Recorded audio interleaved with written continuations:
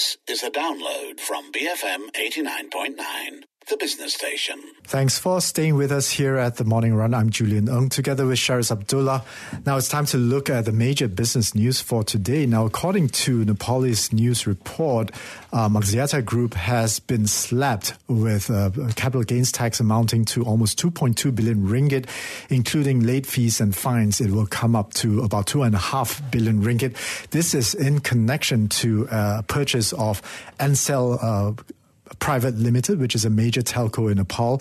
Back in December 2015, Axiata bought 80% of Ncell from Swedish company TeliaSonera for almost 5.7 billion ringgit, making Axiata's entry into the Nepalese telco space. So far, Ncell has already paid out about 745 million in tax installments. Yeah, and however, the representative from the large taxpayer office of Nepal told Himalayan Times that it will still ask the telco giants to deposit the entire 2.36 billion sum first, and then only deduct the 745 million of Ncell and Axiata to file a formal application demanding a reduction in the tax bill. Exactly. So it's a case of, you pay the lump sum first, we will deduct any forward payments later. Now, 2 billion ringgit is a lot of money for Nepal, as its national budget is around 35 billion. So that's about more than almost 10% of the national budget. That's right. So this is amidst of some of the confusion that is within the law of Nepal. Now, the Nepal Income Tax Act does not have a very clear provision on offshore deals, which is what is happening between Malaysia Axiata and Swedish TeliaSonera Kerfuffle. Now, because of this gap, that hence the court is perhaps coming out with the ruling of going straight to Axiata rather than since Axiata is still doing business in the country.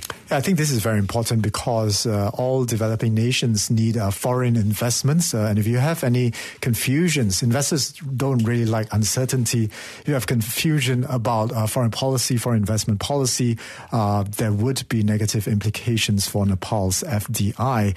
Axiata's response is that none of the parties to the litigation has received the judgment and order of the Supreme Court.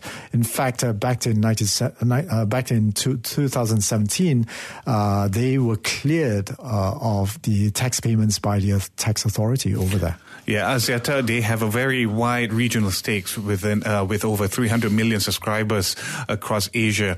That is as of 2015. Now, its subsidiaries includes in countries like Bangladesh, Cambodia, India, Nepal, Indonesia, Pakistan, Singapore, and Sri Lanka. And a lot of these countries are from the South ASEAN. These are South Asian countries. And looking at the penetration rate? Yes, looking at the mobile penetration rate in these countries is the reason why Axiata is probably considering going for this risk because I think the opportunities there, because of the opportunities that exist. Mobile penetration, for example, in Nepal is just slightly over 50%. Hence, in comparison to Malaysia, we are more than 100%. So there's a lot of still opportunities. A lot of growth there, especially when you own, 100% Cambodia Smart, Robi in Bangladesh, almost 70%, Nepal, Ncell, of course, 80%, as we've mentioned. In Indonesia, another very huge market. They own XL to the extent of about 2/3 over there in Indonesia. The question is whether Axiata can consolidate all these stakes in a meaningful way and give them some kind of strategic direction. But of course, one thing that has to be considered when you invest in this kind of markets like Bangladesh, Cambodia, even Malaysia, right? A long time ago, investors used to worry about political stability and political risk. But no longer, right now, it's more about policy risk. Yeah. And I think in connection to issues like the ECRL, the question is not so easy to cancel projects like this because it would have implications on the sanctity of contracts and things like that. And investors are closely looking at this kind of thing. And this is, as far as Nepal's context is concerned, we are also looking at things like that. In connection to this, of course, this is not the first time that a developing nation has sort of slapped us with this kind of charges. Back in about 1 year or 2 years ago, Ananda Krishnan and as well as Ralph Marshall was charged with graft in India in connection with also the acquisition of a telco company there. And there has been very little updates on that case so far. Yep, that's right. The charges they revolve around the clearance of P. Chidambaram, the former finance minister of India, which gave Maxis in 2006 in 2006 during his tenure as finance minister to allow Maxis to bring in 3,200 or crore or 1.8 billion ringgit to the country, far exceeding the FIPB's limit of authority of 600 crore. Okay, there is good news, fortunately, because according to an interview with the Malaysia Reserve, online fashion platform Zalora Group is looking at listing on Bursa Malaysia as an option to fund this expansion of its product range. Yeah, the Singapore-based fashion e-retailer is also exploring other opportunities to woo investment to expand products offering in the short term. And he said that this includes a potential Bursa listing, but did not commit the timeline on when this decision would be made. On its future plan, Zalora aims to host up to about 400,000 live items in the next 2 years compared to the 109,000 items currently available online. Yeah, it's interesting, this listing intention in Malaysia, because Zalora is, I think, it's a Singapore-based company, but a listing in Malaysia. I guess a lot of their revenues come from Malaysia, and they also want to use Malaysia as a launch pad to export within Southeast Asia. And the next step is take these brands internationally.